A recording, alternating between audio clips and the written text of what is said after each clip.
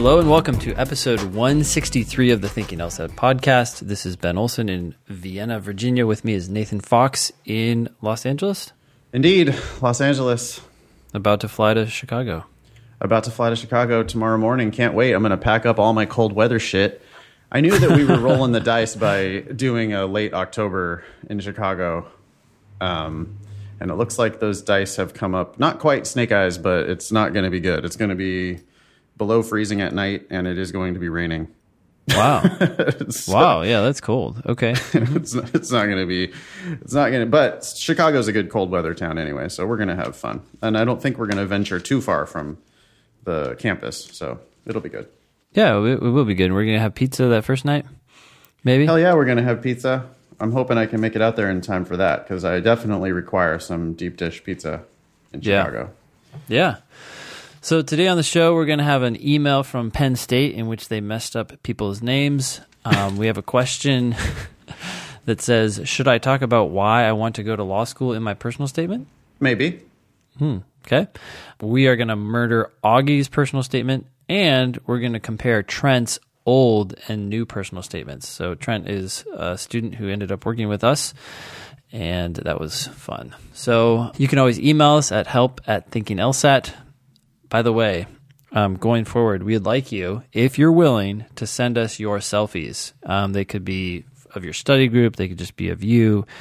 Any funny picture you have of yourself, include it with your question if you want to, and it might make it into the Instagram, our Twitter, whatever. So thank you very much. Don't send us your Tinder selfies because you'll offend our gatekeeper, Sarah. But just, these are study selfies, not any other kind of selfies. Yeah. Thank you for that. Hey, kids these days. Yeah. You got to clarify. Yeah. Okay. So if you have not joined us on Facebook, you should. It's just the Thinking LSAT podcast group on Facebook. We now have over 1,000 members, 1,009 to be exact. That's the best place to get the latest LSAT news. As soon as anyone gets some crazy email or some notification, of course, they post it in there and people jump all over it. So go there if you haven't done so already.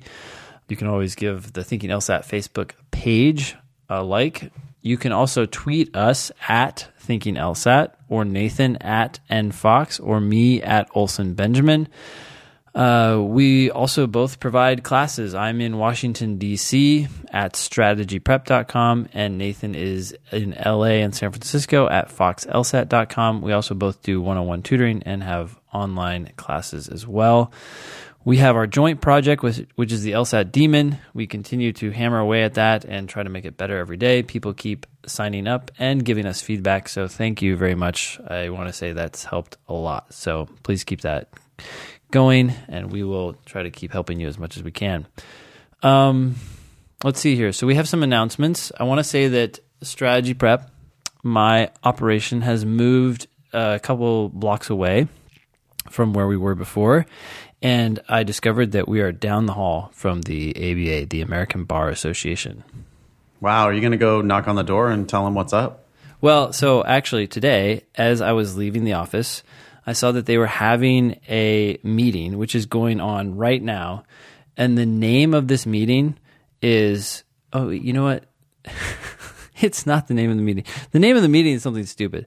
But I didn't realize that the tagline for the American Bar Association is defending liberty, pursuing justice. It's no wonder that people try to, incorporate these lofty ideas into their personal statement, even though they should avoid them like the plague. The American Bar Association is defending liberty and pursuing justice. Okay.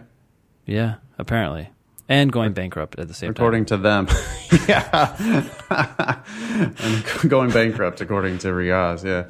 Yeah. Interesting. And another announcement, Thomas Jefferson is not admitting a spring class. I just saw this morning. It was on Above the Law. They always like to put these clickbait headlines, like, sure, which law school is not enrolling a class? And it's like, you could fucking tell me in the headline. But I'm a sucker, so I clicked, and I learned that Thomas Jefferson is not admitting a spring class this year. It's not as big of a deal. It's not like they're not admitting 1Ls, but they have always had a spring class and a fall class, I guess. And they are not admitting a spring class this year. The take on Above the Law was this is actually a responsible decision they're making, that they're going to downsize their classes and stop admitting people who have such horrible chances of getting employment, passing the bar, getting employment. I also read that Above the Law, I'm sure somebody will post it to the Facebook group, but that Above the Law article was really damning. I mean, it was like 91% of the class accumulates debt of almost $200,000. Mm-hmm.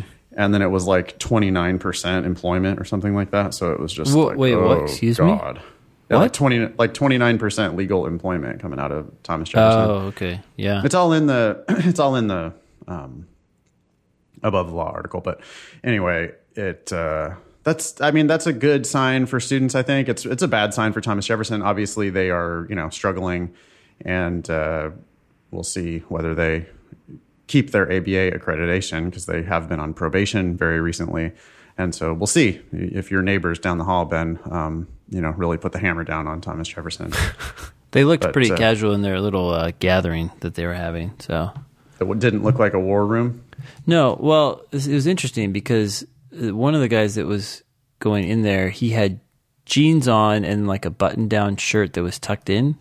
Kind of interesting attire that I thought, That's, yeah, I don't like that look. I can't do that. I'm an untucked guy. Or if you're going to tuck it in, you got to wear, it's not jeans. I'm now a t-shirt guy. I used to wear button-down shirts. I gave that up when I got divorced. You're just a t-shirt. Yeah, you are. You're very casual. You're just a t-shirt guy these days. That's great. I like that look. I was in my hometown for just very briefly. I go to my hometown for like 36 hours max at a time. And I saw my family, grandparents and stuff. It was like great. But then I just noticed I took my grandma out for lunch, and I'm sitting there at lunch, and all these dudes keep coming into this restaurant we're at with the kind of flannelly looking button-down shirt, which I sometimes wear those, but I wear them, untucked and like super casual. And these dudes were wearing these like flannelly button-down shirts tucked into their like tight Wranglers with like a belt and like boots, It's just that cowboy look. But I just don't know why these dudes are tucking in their shirts. Like, do you really you're out there like roping calves or whatever. You don't need to have your shirt tucked in for that. I don't get it. I don't get it either. I don't get it. It's ironic that the place you tuck in your shirt is like a wedding, a golf course, and apparently when you're like milking cows. I don't.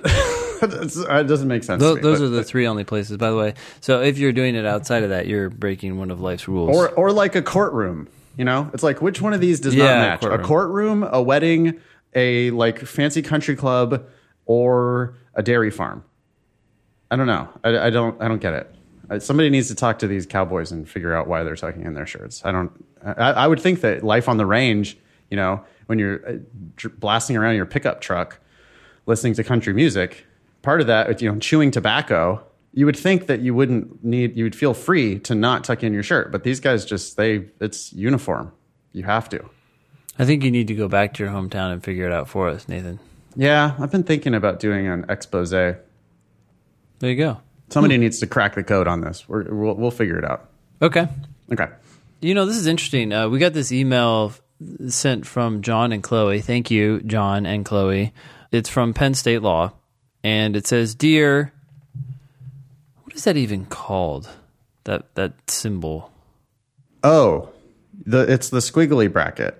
It's a squiggly parenthesis, parentheses or bracket, but it's the squiggly one. Everybody knows what that looks like. Yeah. So, dear squiggly bracket, contacts dot first name, close squiggly bracket, comma. So clearly there was some failure here with their email sending system, which that happens, I guess. I'm guessing I probably send out emails that look like that sometimes too. Yeah. Technology is magic and we expect it to do magic things, but sometimes it fucks up, and I probably live in a glass house, so I shouldn't throw stones about that particular issue. So what I am going to throw a stone at is their use of the word include with a colon. You ready for this? Yeah, I can't wait. Okay, so we could rip the rest of it to shreds, but yeah. I was wondering if we should just jump ahead with this one because we have those two personal statements. I didn't know if they would take a long time. We'll see. Okay, so I'm jumping down to the third bullet point, right? It says, students build networks and explore professional interests in our varied student organizations, which include, and then they have some more bullet points and they list some of their varied student organizations. Which are also at every other school in the world. But yes. Uh-huh. Yes. Oh, good point. The problem here, and this is a mistake that a lot of people make, so this is your PSA for today, your grammar PSA, your GPSA. It says, which include, colon is like an equals sign. So the things that come after it have to be equal to the word that comes immediately before the colon. So really what you need to say here is which include the following, and then you have the colon, and so the following is referring to those things that come after it. That's the rule. I don't like that rule. Okay, you don't have to like the rule, but that is the rule. So if you're going to become an attorney, which neither of us are, and submit a brief to the court, that's a rule you might want to consider. Now, I don't like that phrasing. I mean, you're adding words to That's what I'm saying. The rule. Yeah. But there are ways to reword this sentence. Could you just get rid of which include? Yes, exactly. Our varied student organizations, Yes, exactly. And then you have the varied student organizations, which equal the list of things that come immediately after that phrase. I see. Okay, so we could have made it shorter. Yeah. And notice the rule prompts us to think about that. I don't like the first sentence of the entire email. Yeah, it's got a long-ass list of things there. It's just gross. The Penn State, what is the purpose of this email? This email is like, we are diverse. Mm-hmm. Which... What law school is not diverse? Right. This is, and it's an email coming from the Associate Dean for Diversity and Inclusion. Which, as we have complained about on the show before, diversity is frequently used as an excuse to rip off a group of people. Yeah. And by the way, I should say one thing. A lot of schools, I guess, want to be diverse. So this is very unsurprising, right? They may not be diverse, but they want to be. So the fact that a law school is pushing this is not going to distinguish it. Right. Every law school, I think, wants to be diverse.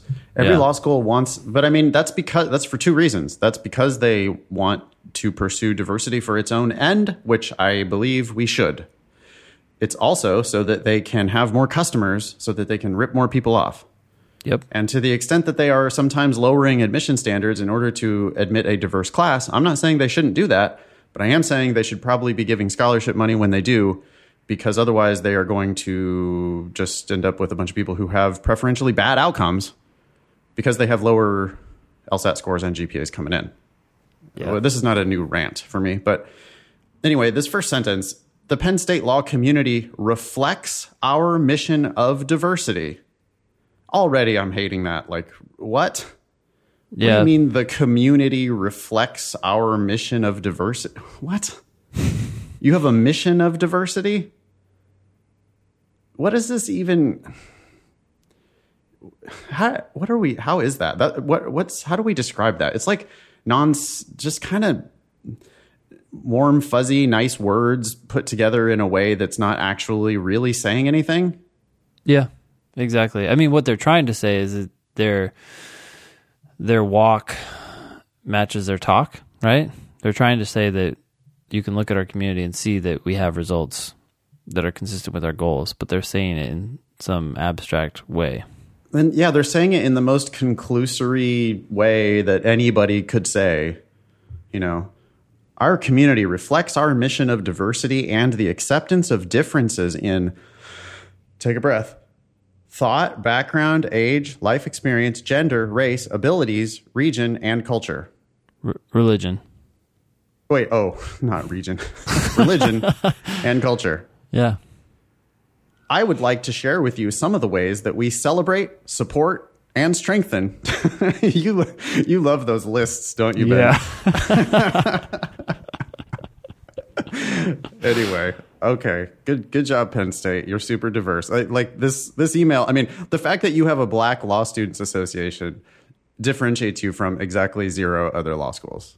Mm-hmm. So I don't know who you're trying to fool with this, but it's nice. Hey, don't get me wrong. I'm all for diversity. Just this email just seems like marketing spam, which I guess is exactly what it is. Yep.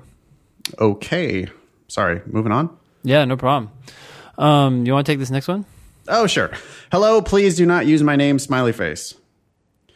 I have received contradicting advice from professors whether I need to address why I want to go to law school in my personal statement. Some say that it is unnecessary and redundant.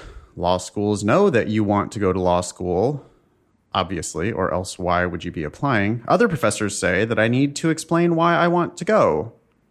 I personally do not have some deep, dark, meaningful reason for wanting to go, and I do not think that you need one. Whoa. Okay. I would love to hear your thoughts on this. Thanks for reading. Love the show, especially when you read people's personal statements. LMAO. Okay, thanks, LMAO. So let's start with this comment. I do not think that I need to have some deep, dark, meaningful reason for wanting to go to law school. Anytime you're about to shell out hundreds of thousands of dollars, or at least the opportunity cost of earning similar amounts of money, you should have a reason for doing so. It doesn't have to be a deep, dark reason. Sure, that's in weird. fact, if you do have a deep, dark reason, like you're going to become some attorney supervillain or something, you probably don't want to put that into your personal statement, unless you're like applying to Yale. But if you... Is there some joke that I need to catch there? Yale has sort of a reputation as being like the, where the real conservatives come from. Real conservatives? Mm-hmm. Oh, okay. Is that deep and dark? I didn't know conservatives were dark. Oh. Mm-hmm. Okay. Yeah. I'm more conservative than you are, so... That's true. I'll keep That's listening to the show. The Kavanaughs of the world. Did he go to Yale? He did, right? I don't know. I'm sure he did. Anyway, I don't care, dude. I don't give a shit about politics. So it's a joke. If you have a deep, dark reason, let's not put that in there, but a meaningful reason. Yeah. You need to have a reason. You're going to spend 3 years of your life doing what I think most people would consider painful stuff. I hope you have a reason for going. And not like I wanted to be a lawyer when I was a kid. Or no, pursue justice and defend liberty. I want to pursue justice and whatever. Not I think it's a good career. The average lawyer makes $100,000. That's a bad reason. Well, wait, isn't that what you can find when you Google? That is what you find when you Google, because that's what all the law schools say, because all the law schools are trying to rip you off. I mean, you need to know what lawyers do and want to do that work. That should be your meaningful reason. Yeah. So now let's address the actual issue, which people I'm sure are wondering. Do you need to put that into your personal statement? Do you need to put it in your personal statement? No, you don't need to put it into your personal statement. It is not necessary. No. But I do think that it is helpful sometimes. Yeah, it shows that you're serious. Yeah, and certain candidates I think need to not need, but I think certain candidates benefit from putting it in there more than others. Mm-hmm. Sometimes your career path just already makes it look inevitable that law school is the next step for you. Yeah. Or I don't know, even sometimes when you're just right out of undergrad and you don't really have a very confusing story. Like if you're just like a history major coming out of undergrad and go straight to law school, I don't think you really need to describe why you want to go to law school. Sure. Because you look like everyone else and they know that you're going, like you kind of look like you were on the law school path. So you don't really need to convince anybody. Yeah. The times where it seems, I heard Anne say it in class one time that like if you have you're a concert pianist. Yeah. You know, I was just going to say musician. Right. And you have been, a professional musician for 10 years and you're clearly like passionate about music.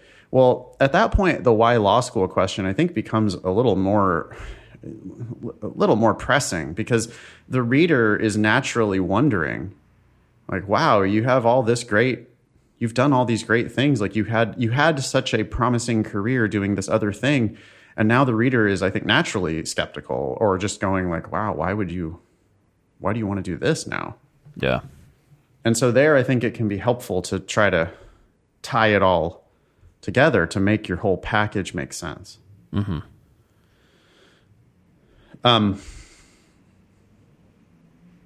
Other people that should just leave it out, especially if they really don't have like great reasons. Yeah. If you don't have a great reason, don't talk about it. Talk about your skills. Yeah, it's supposed to be about you. They're trying to get to know you, but sometimes they really want to know why you, if you have, it depends what your story is. You have to think about the whole package. And if your whole story doesn't really seem to be pointing at all toward law school, like you haven't done anything in your life that would demonstrate that law school is the next thing for you, then you might want to try to just sort of make it make sense for the reader. Here's why I'm doing this, or here's how this makes sense for me. Here's what I see my next step as. Yeah. And that can be as little as just a sentence, right? You don't have to go on and on about it. Mm-hmm. But to try to tie what you've done to law school as the next inevitable step, I think it can be very powerful when it works. So I don't think it's necessary, but I do think it can be helpful in certain circumstances. Yeah.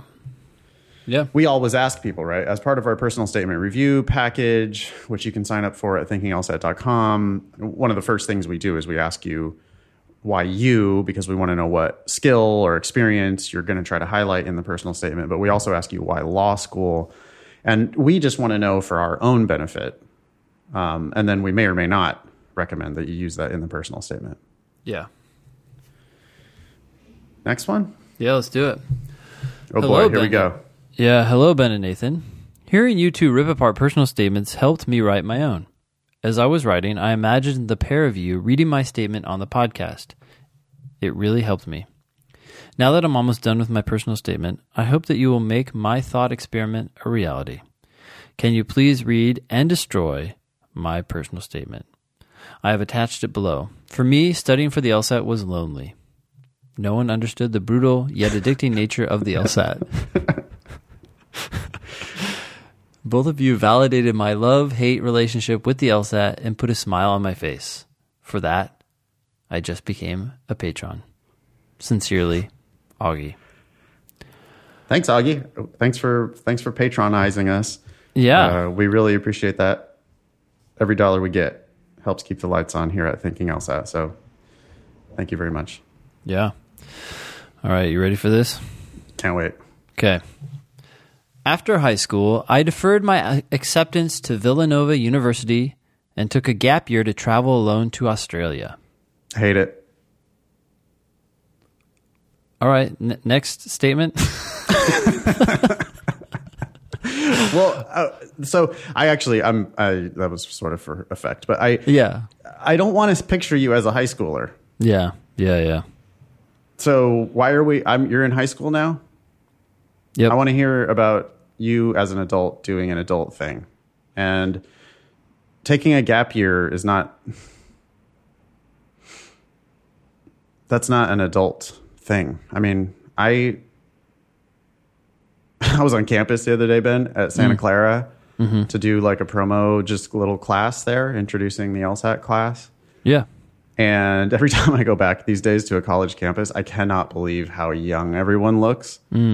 Yeah. Like you could have, if you would have said, "Hey, are you on high school campus or are you on a college campus?" I would have probably guessed high school. Like they just seem so young. They seem so immature, just the conversations that I hear them having. And so you just have to understand that like old folks are perceiving you as extremely young.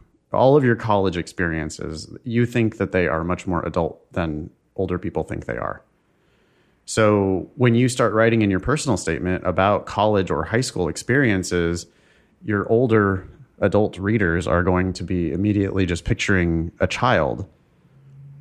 And that's not what they're looking for, really, when they're trying to decide whether they're going to admit you to law school. Yeah, take a moment to even just think about the difference between you as a freshman in college and you as a senior in college. How much change took place there, and what kind of experiences did you have as a senior that were different from your experiences as a freshman? I mean, those are the kind of experiences you want to be talking about. Presumably, we're working forward and taking on bigger and more interesting challenges as we get older. Yeah. And now that said, I mean, this could turn out to be a really interesting story. This is a pretty brave move here, right after high school, before college, sure. Just traveling alone to Australia for a year. Yep. Well, that's intense. But I like the next sentence a lot better than the first sentence, actually. I do too. All right. Sorry. Go ahead. I'm boring you. I know. It doesn't have anything to do with you or this. Yeah. Sorry. Just tired. Anyway, so next sentence. I had to earn my own money for this adventure. So I took a bus to the docks of Massachusetts to look for work on a deep-sea crab fishing boat. Cool. I like that it's very factual. Yeah, and that's just like, now I'm seeing you as this like roughneck deep-sea crab fisherman, which is, I wonder if you tucked your flannel shirt into your jeans while you're doing this work. It sounds like you probably would. But, that's just more, that seems so much more adult than the words high school, especially. Mm-hmm, mm-hmm. After, like, just leave the words, even if you just leave the words after high school, just put before I started at Villanova University. Yeah. Yeah. You have to think about the optics of it, right? Okay. Yeah. Let's see here. This Augie continues. I had heard the money was good, and I wanted to challenge myself. After several New Bedford fishermen flatly rejected me, I felt low. After another day of the same rejections, I began to wonder if I was being reasonable, naive, or just stupid.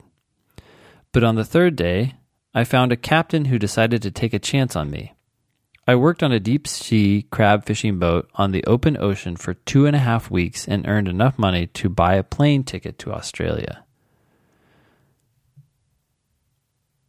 Okay, so this was cool up until the 2.5 weeks, at least for me. I was like, wait, it's not a lot of hard work. No, at that point, I'm not interested anymore. I don't care.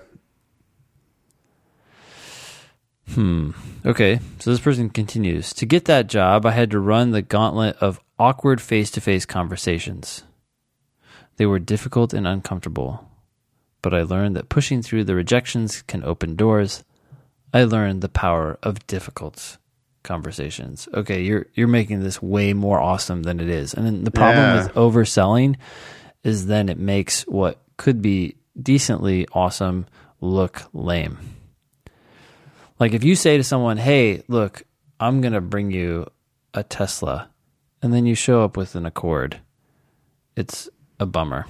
But if you say, I'm going to bring you, a bike, and then you say it's actually an Accord, they're jumping up and down. So like, anyways, don't oversell. Yeah, 100%. If you had, if you cut all of this down to one sentence and put it somewhere in your personal statement that you worked on a deep sea crab fishing boat to earn yourself money for a plane ticket to Australia, where you went for a year on your own before you started at Villanova, maybe that's going to need to be chopped up into 2 sentences, but only leave the facts there. Yeah. Not the editorializing on those facts. Yep. And leave out the 2.5 weeks Yeah, don't mention that. Nope. The fact that you set foot on a deep sea crab fishing boat is pretty badass. Until you say that you were only there for 2.5 weeks, at which point I am like just rolling my eyes, like, why are you wasting my time telling me about this story? Yeah. But you can, by all means, use it. Just don't shoot yourself in the foot by saying you were only there for 2.5 weeks and then going on and on about how hard it was to get the job. Sorry. You know what I mean? Like, man, I had to push through all this rejection. It was so intense. It's like, okay, but you say right here that it was 3 days that it took you to get a job. 3 days. And then, wow, boy, you really tried hard. 3 days to get the job. And then you stayed for 2.5 weeks and then jetted off to Australia. Like, yeah.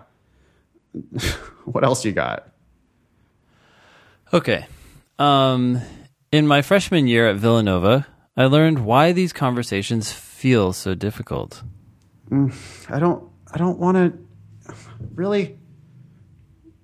You're a freshman. You're 19 years old having difficult conversations? I don't care. All right. Sorry. Go ahead. Yeah, that's okay. Let's see where this goes. I had decided to run for class president and went campaigning door to door. At the first dorm room, I stuttered. I rambled. And I even tried to give high fives. Don't touch me. Don't touch me, door-to-door salesman. I tried, but I failed. As the door closed, I could hear the giggles erupting from behind me. I felt embarrassed. From behind you in the hallway? I guess Augie as you turned around. your back now, and then the giggles are from behind the door. Yeah. I imagine you must have been walking away at that point. I felt embarrassed. Augie. You know what? This is the second time that Augie has said, I felt blank. Yeah. In the first paragraph, we had, I felt low. Mm-hmm. And here we now have, I felt embarrassed. Mm-hmm. Stop telling me how you felt. You can show me how you felt. And you already did when the door is closing in your face and there's giggling behind the door. I know how you feel. Yeah, no, that's great. So you already showed me, and now you're like ramming it down my throat with I felt embarrassed. Yeah. Don't stop doing that. Yeah. I'm not yelling just at you, Augie. I'm yelling at everyone who writes a personal statement. It's like the tear dripped down my face. I felt sad. Yeah. My mom and dad had just died in a fiery plane crash. I felt sad. Oh, okay. Augie continues. I wanted to be the smart, confident, and charismatic leader who won in a landslide. That was unlikely. But I knew that while I was not all of those things, I could be the most dedicated and hardworking candidate. You know, interesting thing about Augie here is Augie is a good writer when it comes to grammar, the length of the sentences, and so forth, right? All of this is really clean. It's clear. This is plain English writing. So what Augie is good at is the style. What Augie is not good at is the message.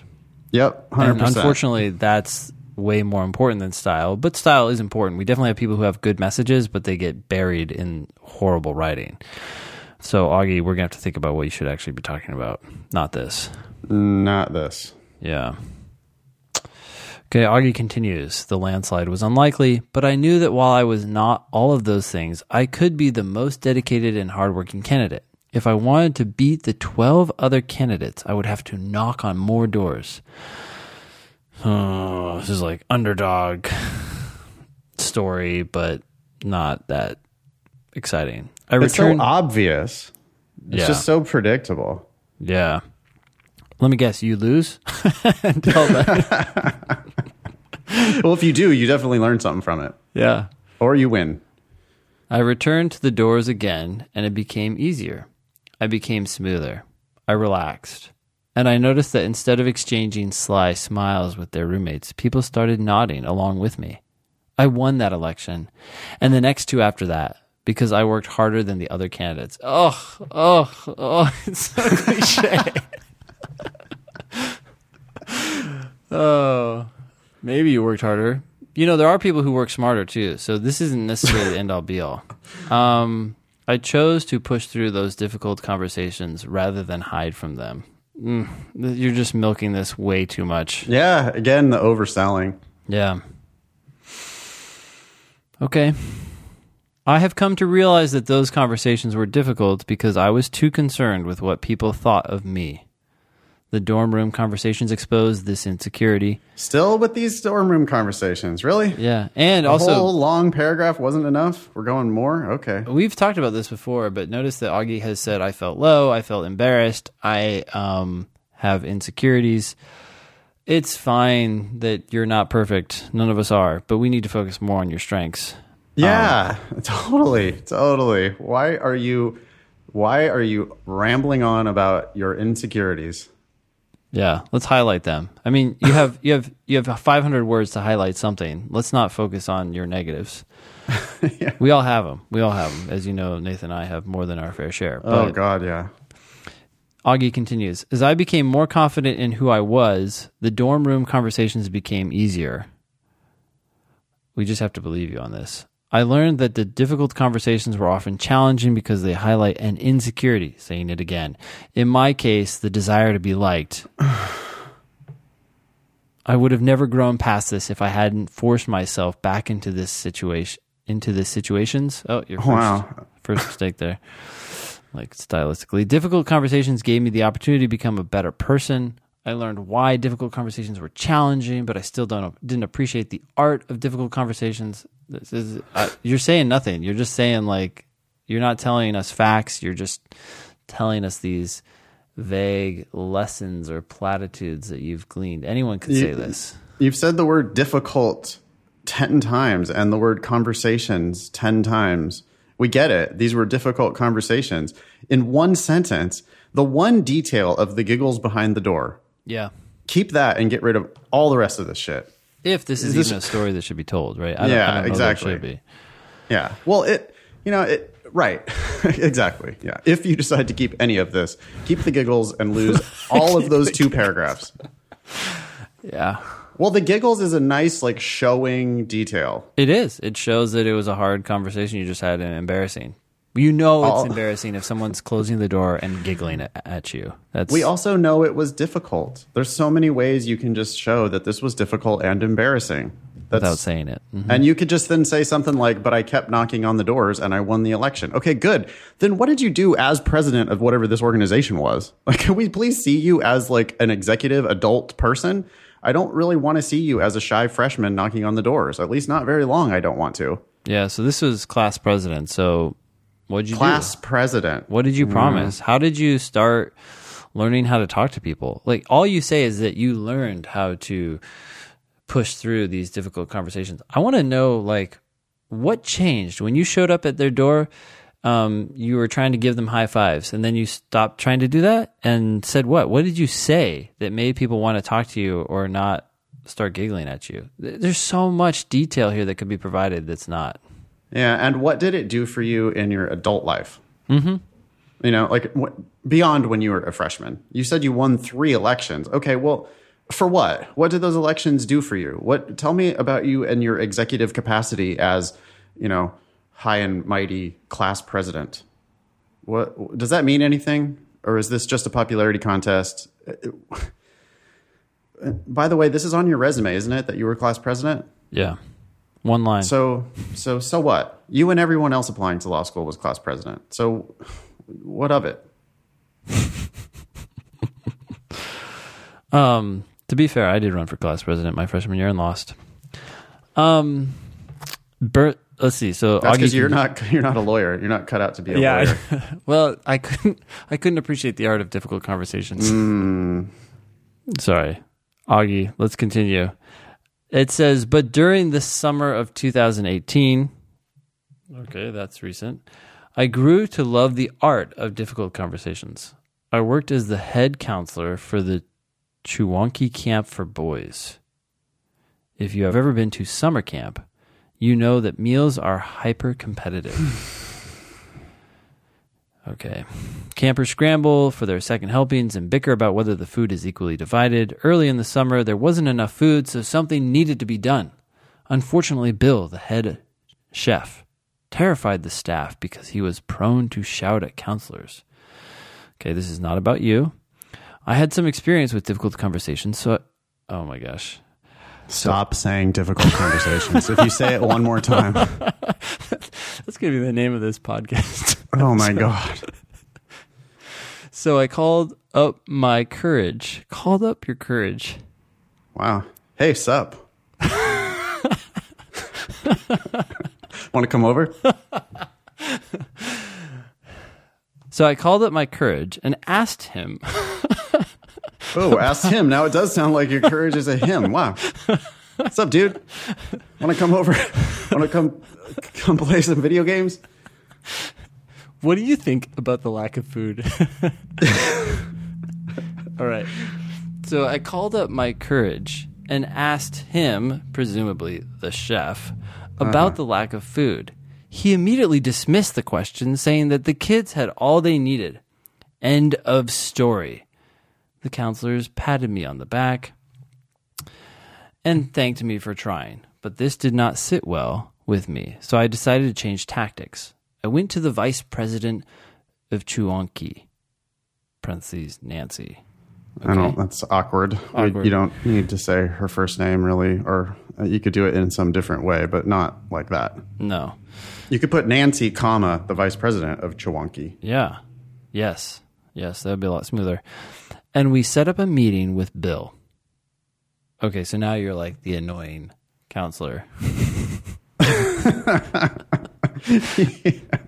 You know, like, I have a complaint instead of just solving it. But anyways, as Nancy... Also, just what kind of a camp is this? I grew up, I didn't grow up rich, but I did go to camp like for a week in the summer.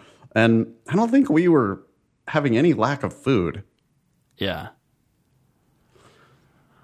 I don't know. Maybe camp's different in different places. Did you ever go to camp? Well, I feel like I did. I must have gone to camp sometime. You don't remember any starvation while you were there? I did scouting, so we were hungry a lot. But the things I remember were we went on 50 milers in Yosemite.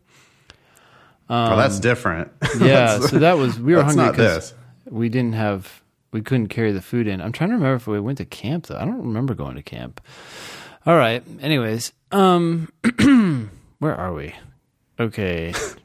As Nancy It's a big meeting. It's a big summit meeting between Nancy and Bill about the food. These are so good. I hope people keep sending them in. So this continues. As Nancy started to talk about the lack of food at mealtimes, Bill shut down. He stared at the ground, grunting monosyllabic answers to Nancy's question. Here I just straight don't believe you. Yeah, and it feels like you're trying to use big words. Yeah,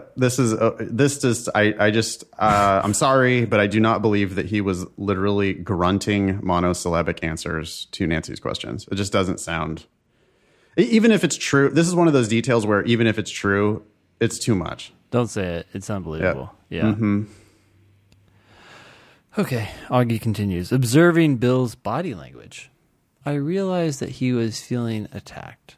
No shit. He's staring at the ground, grunting monosyllabic answers. He's the chef, and he's being accused of not providing enough food. Of course. One job. Do you have this amazing realization that Bill is feeling attacked? That's the purpose of the meeting that you called. I mean, I don't... I gently asked... Gently. That's an adverb there. I gently asked Bill what he thought the problem was, and for the first time, we listened to Bill's side. It would have been nice to listen to him before you called this meeting. He told us that another member of the leadership team had asked him to cut down on food waste, which led to smaller portions.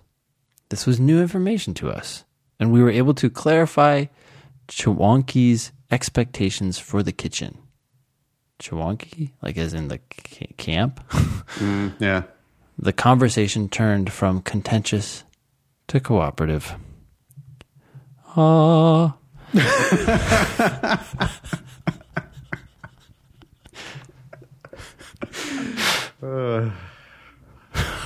So Augie continues. I'm so happy that because, this could have been a real disaster here, but I'm so glad it all turned out for the good. Okay. After that, things changed in the kitchen. Bill said that he appreciated the chance to tell his side of the story. He felt heard. The amount of food... You already said that. That's all. Like, this is... Several times here, Augie is like, we're in a new paragraph. I'm like desperate for something different. I'm desperate for like a new story. Yeah. Basically, something less trivial is what I really want. And instead, it's like, we're going to just keep talking about the same essentially trivial issue. Yeah. You already said for the first time we listened to Bill's side. Yep. We know that he appreciated the chance to tell. Sorry, go ahead. Yeah, you have very limited time to tell about yourself. Don't be redundant. Yeah. The amount of food increased because we were finally able to understand the root of the problem. Yeah, we understood that. I learned that active listening and observation is imperative to identify that root. Redundant. I felt proud to be part of that process, and I feel drawn to the challenge of dealing with more difficult topics and situations. Okay. I would love to hear about more difficult topics and situations. Yes, especially more difficult ones. The great Chewonki food crisis of 2018 is not it's not what I want to hear about. I realize how powerful difficult conversations can be. Oh my God. Look how many times it says difficult conversations in this paragraph. Holy shit. This sentence is amazing. This first sentence. Read the whole first sentence. Well, that's why I paused, because I thought there was supposed to be a period here. No, this is incredible. I realize we have a contender. We have a contender for most obnoxious sentence ever submitted to the Thinking LSAT podcast. Here it is. All right. Everyone listen up. I realize how powerful difficult conversations can be, comma. I understand why difficult conversations are difficult, comma. And I gravitate toward the art of difficult conversations.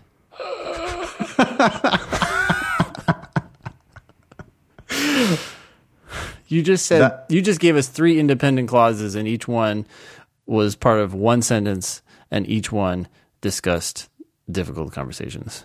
It says difficult conversations 3 times and says the word difficult a 4th time. Yeah. All in one sentence.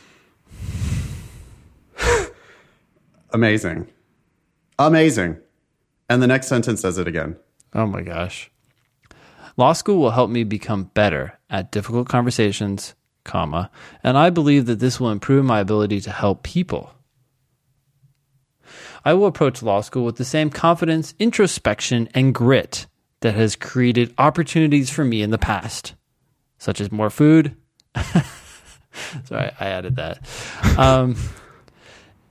Continuing. I know enough about myself to know that I don't know enough, but I am hungry to learn. Unlike the campers at Chewonki. No longer. My hardworking attitude and thirst to improve will make me a diligent student and an effective lawyer. So that last sentence, by the way, is the prime example of telling and not showing. I cannot do anything except believe you. I just have to believe that you have a hardworking attitude and that you have a thirst to improve, and that because you have those things, that will make you a diligent student and an effective lawyer. He's hungry to learn, by the way, in the second to the last sentence, and then he's thirsty to improve in the last sentence. So he's got his hunger and his thirst covered.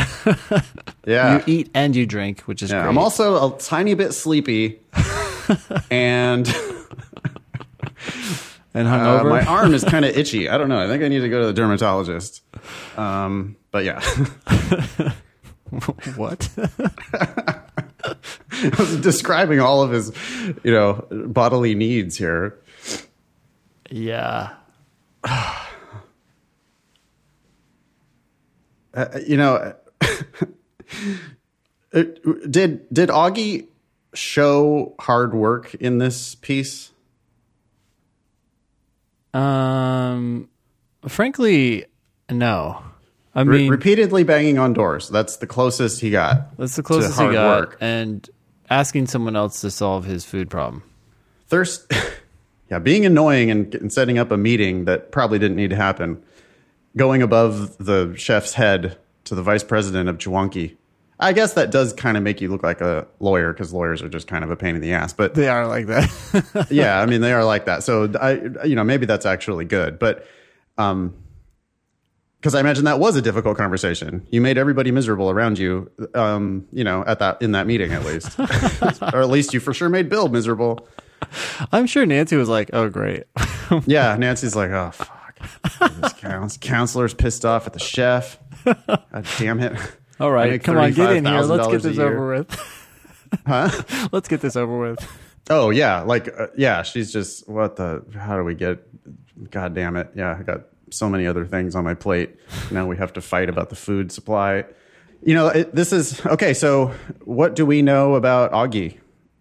What's our impression of Augie after this? I have Augie to me now seems real young. In fact, I know he's real young, which he just has to be really young. Yeah. Right, because now he's a camp counselor in summer of 2018. So Augie is like really like 22. So here's the weird thing too about talking about something from just after you got out of high school and then talking about this camp thing is that I walk away from this statement saying, is this all you had to tell me? Like, what else have you been doing? Or what else are you interested in or passionate about? If this is, I know it's not all that you have to say, but the assumption is that you're choosing among your best experiences or passions to write in these personal statements. And so if this is what you give me, I'm wondering if there's nothing more, what do you have to offer? I would much rather hear about the crab boat, even though it was only 2.5 weeks. You don't really need to say that in your personal statement. Yeah. You can just write the whole thing about the misery of being on the crab boat. I think that would be better than this because it would make you look like an adult. I think if you wrote about even like travels around Australia for a year, what was that like with a backpack, and just at least then I would be learning something new about a new place, and it would just be like a story that I care about. Yeah. But making such a giant drama out of like the starvation that was happening at Chewonki, Camp Chewonki. Like, I don't believe you that there was starvation. It was clearly not starvation. Yeah. I'm just imagining a bunch of like fat little kids complaining that they want more food. It's like, well, I just, who cares? I don't care. Yeah. And yeah, you're door to door in the dorms and girls laughing at you and stuff. I don't really care about that either. Yeah. So I'm just getting like immaturity from this statement. And I think don't get me wrong, plenty of 22-year-olds go straight to law school, but this is not differentiating you from all those other 22-year-olds. And if I'm looking at your application and if I'm thinking, oh, wow, you might be a little bit immature for law school, this personal statement is reinforcing that. Yeah. And immaturity, youth is not something that you want to be playing up in your personal statement. Yeah. Because lawyering is some super serious shit. Agreed.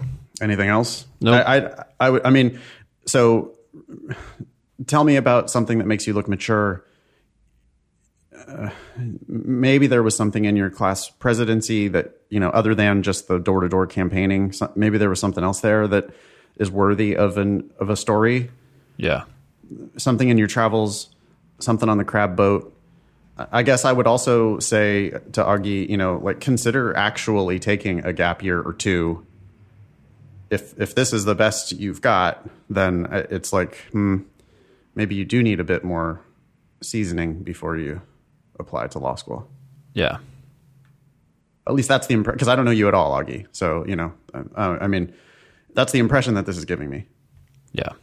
This is going to be a nice contrast when we get to Trent's personal statement. It is. It's worth noting that you said, Ben, that you were still working on this morning. the personal statement and any piece of writing is never really done. Yeah. It's just, here's what I got right now, and eventually at some point you have to submit it. Yeah.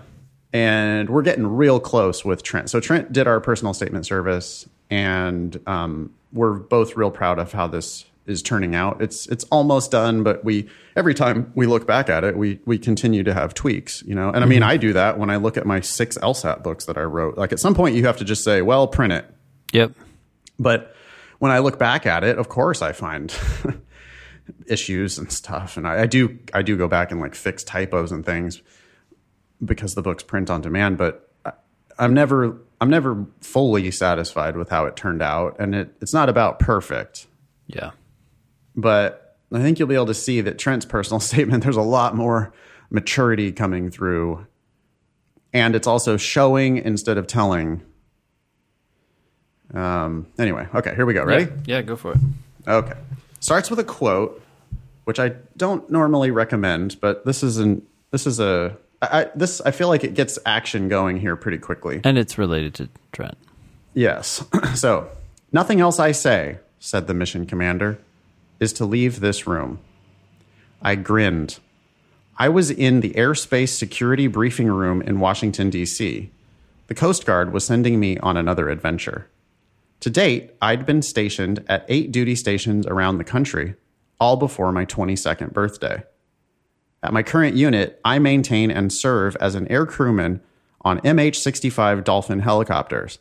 My 2 main missions are traditional search and rescue and airspace security for the Capitol and the President of the United States. To get this coveted position, I had to go through months of training at a Coast Guard Advanced School, or A School, and a competitive application process that evaluated my academic, extracurricular, and fitness records. You want to make any comments about that first paragraph? It's concise. It's got a lot of facts in it. Yep.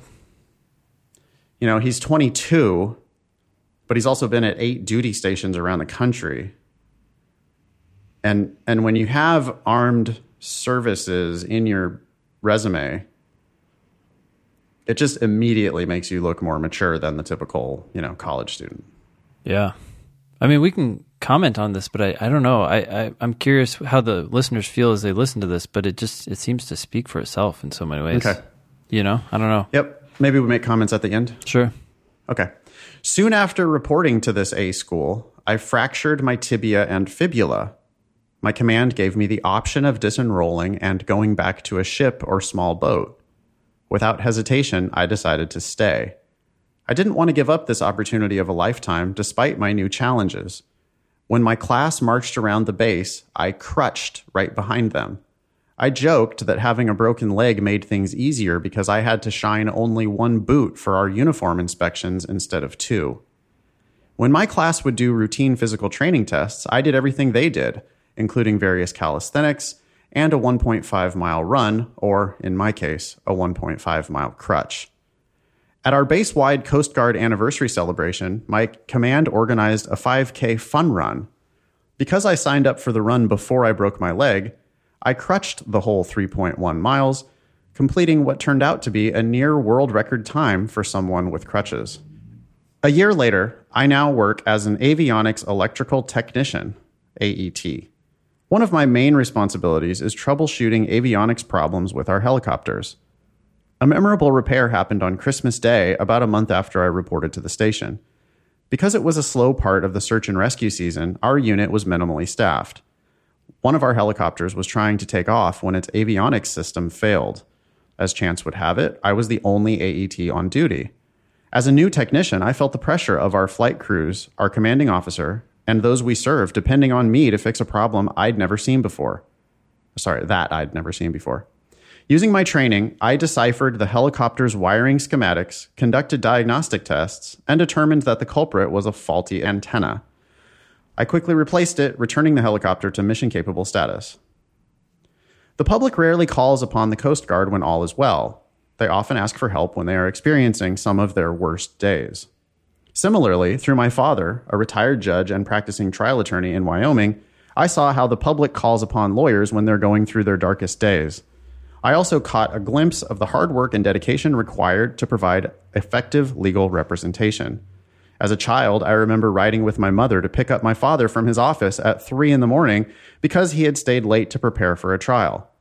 After I started working as a runner for his law practice, I saw him go to court, meet with clients, and draft legal documents. Because I couldn't pursue this kind of work until after college, I joined the Coast Guard.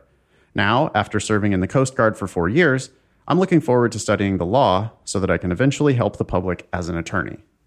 Lots of facts. And impressive ones, in my opinion, for someone who's Tons 22. of facts. Yeah.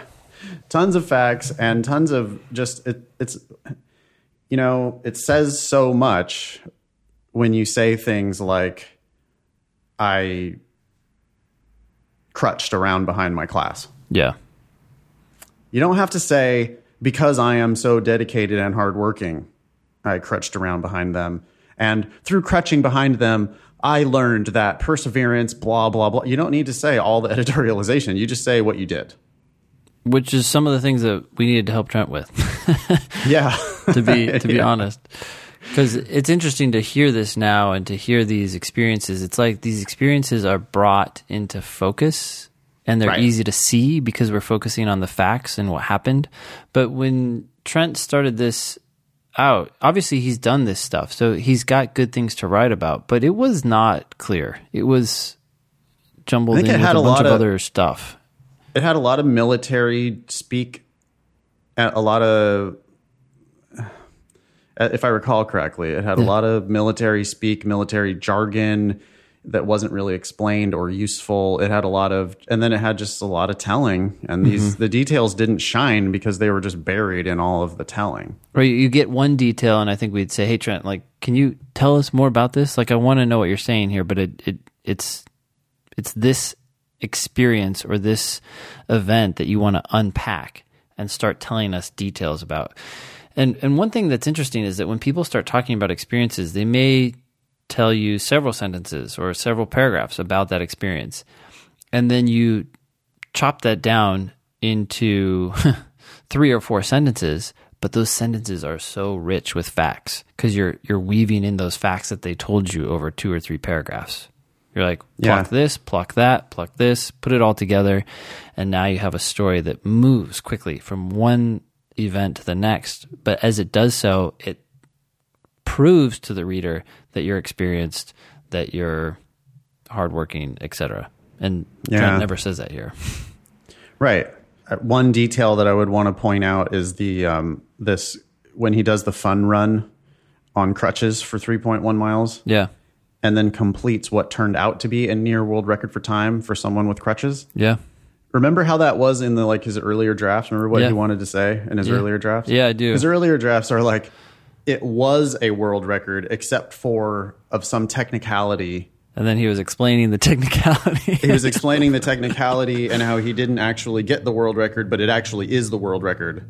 Yeah. And we were just like, well, that's great, but you can't say that, dude. You can't say it should be a world record except for I got screwed. Like, that just doesn't, it's not a good look. It's also just it's way too long and wordy, and it's like people spend too much time talking about things they shouldn't and not enough time talking about the things that they should. I mean, yeah, it's already that's impressive vague advice, but yeah. Hey, talk about all the things you should talk about, not the things you shouldn't. Yeah, thank you very much. Yeah.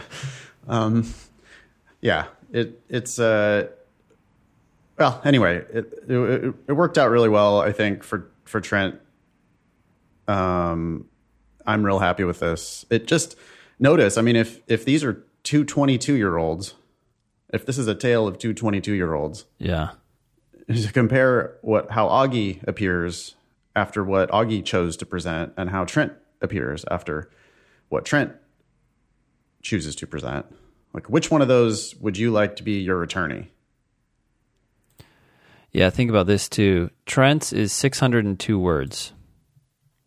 Augie's is 912. So it's wow, 2/3 the length, yet I feel like there was a lot more information conveyed. So much more. I mean, Trent has taught us what it's like to be a helicopter mechanic for the Coast Guard. Yep. And a like really badass, athlete, it sounds like, from being injured and continuing to run or crutch with the squad. I love the joke. I love that joke that the broken leg made it easier because you only have one boot instead of two for inspection. Yep. I love that so much. It's just like, yep, it's just a toss off. It's just one sentence. It's not oversold, but it is a joke, like somebody's gonna look at that and get a half a chuckle and appreciate that. Yeah. Now, I should send out a warning. I can almost anticipate it. We're going to get personal statements to talk about joking. Yeah. So those privileges have been preemptively revoked. Yeah. Yeah. Anyway, and I mean, just little details like this repair that Trent chooses to present, like this actually happens on Christmas Day. It just makes him look like such a serious person. Mm-hmm. And we're not saying that Trent is like better than Augie. We're just saying, Augie, you need to really like choose what you got to think about what stories you're going to tell. And banging on the door as a freshman and having girls laugh at you, or the food crisis at the camp for boys. It's just I don't know. These just seem so they just seem so trivial. And I'm sure you have much more interesting, much more adult stuff that you could talk about.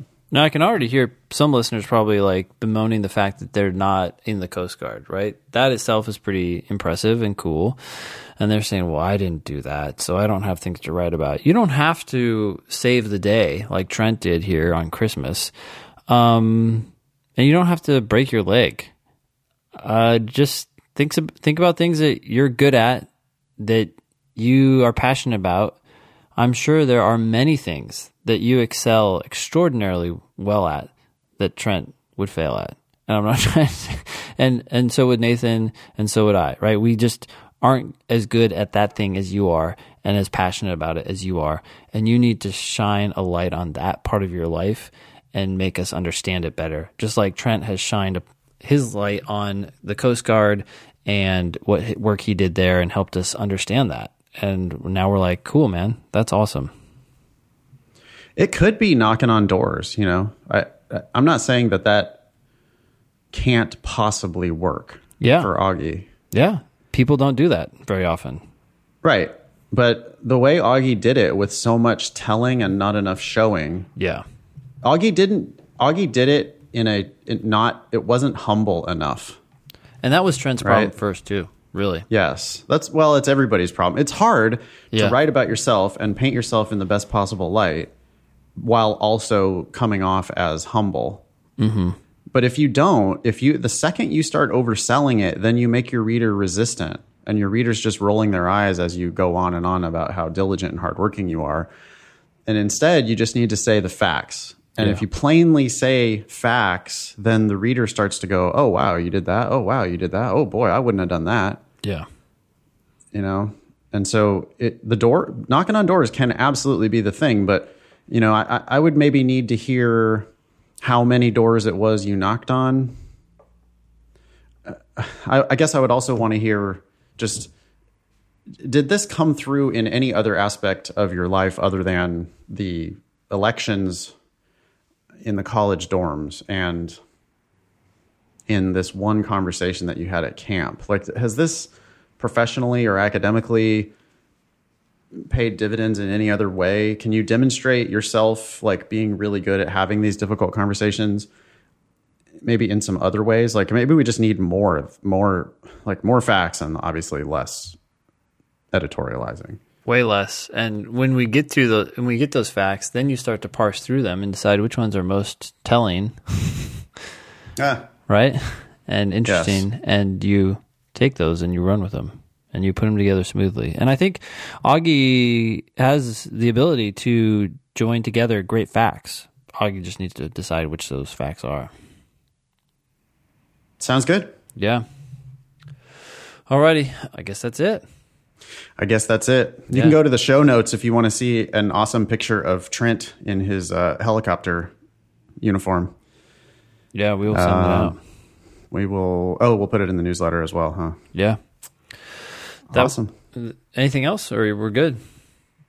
No, I think I guess I'll just look forward to seeing you tomorrow in Chicago. Oh yeah, that's right, man. See you tomorrow. Yeah. That was show number 163. Thanks all y'all for listening. Nice knowing you. Don't pay for law school.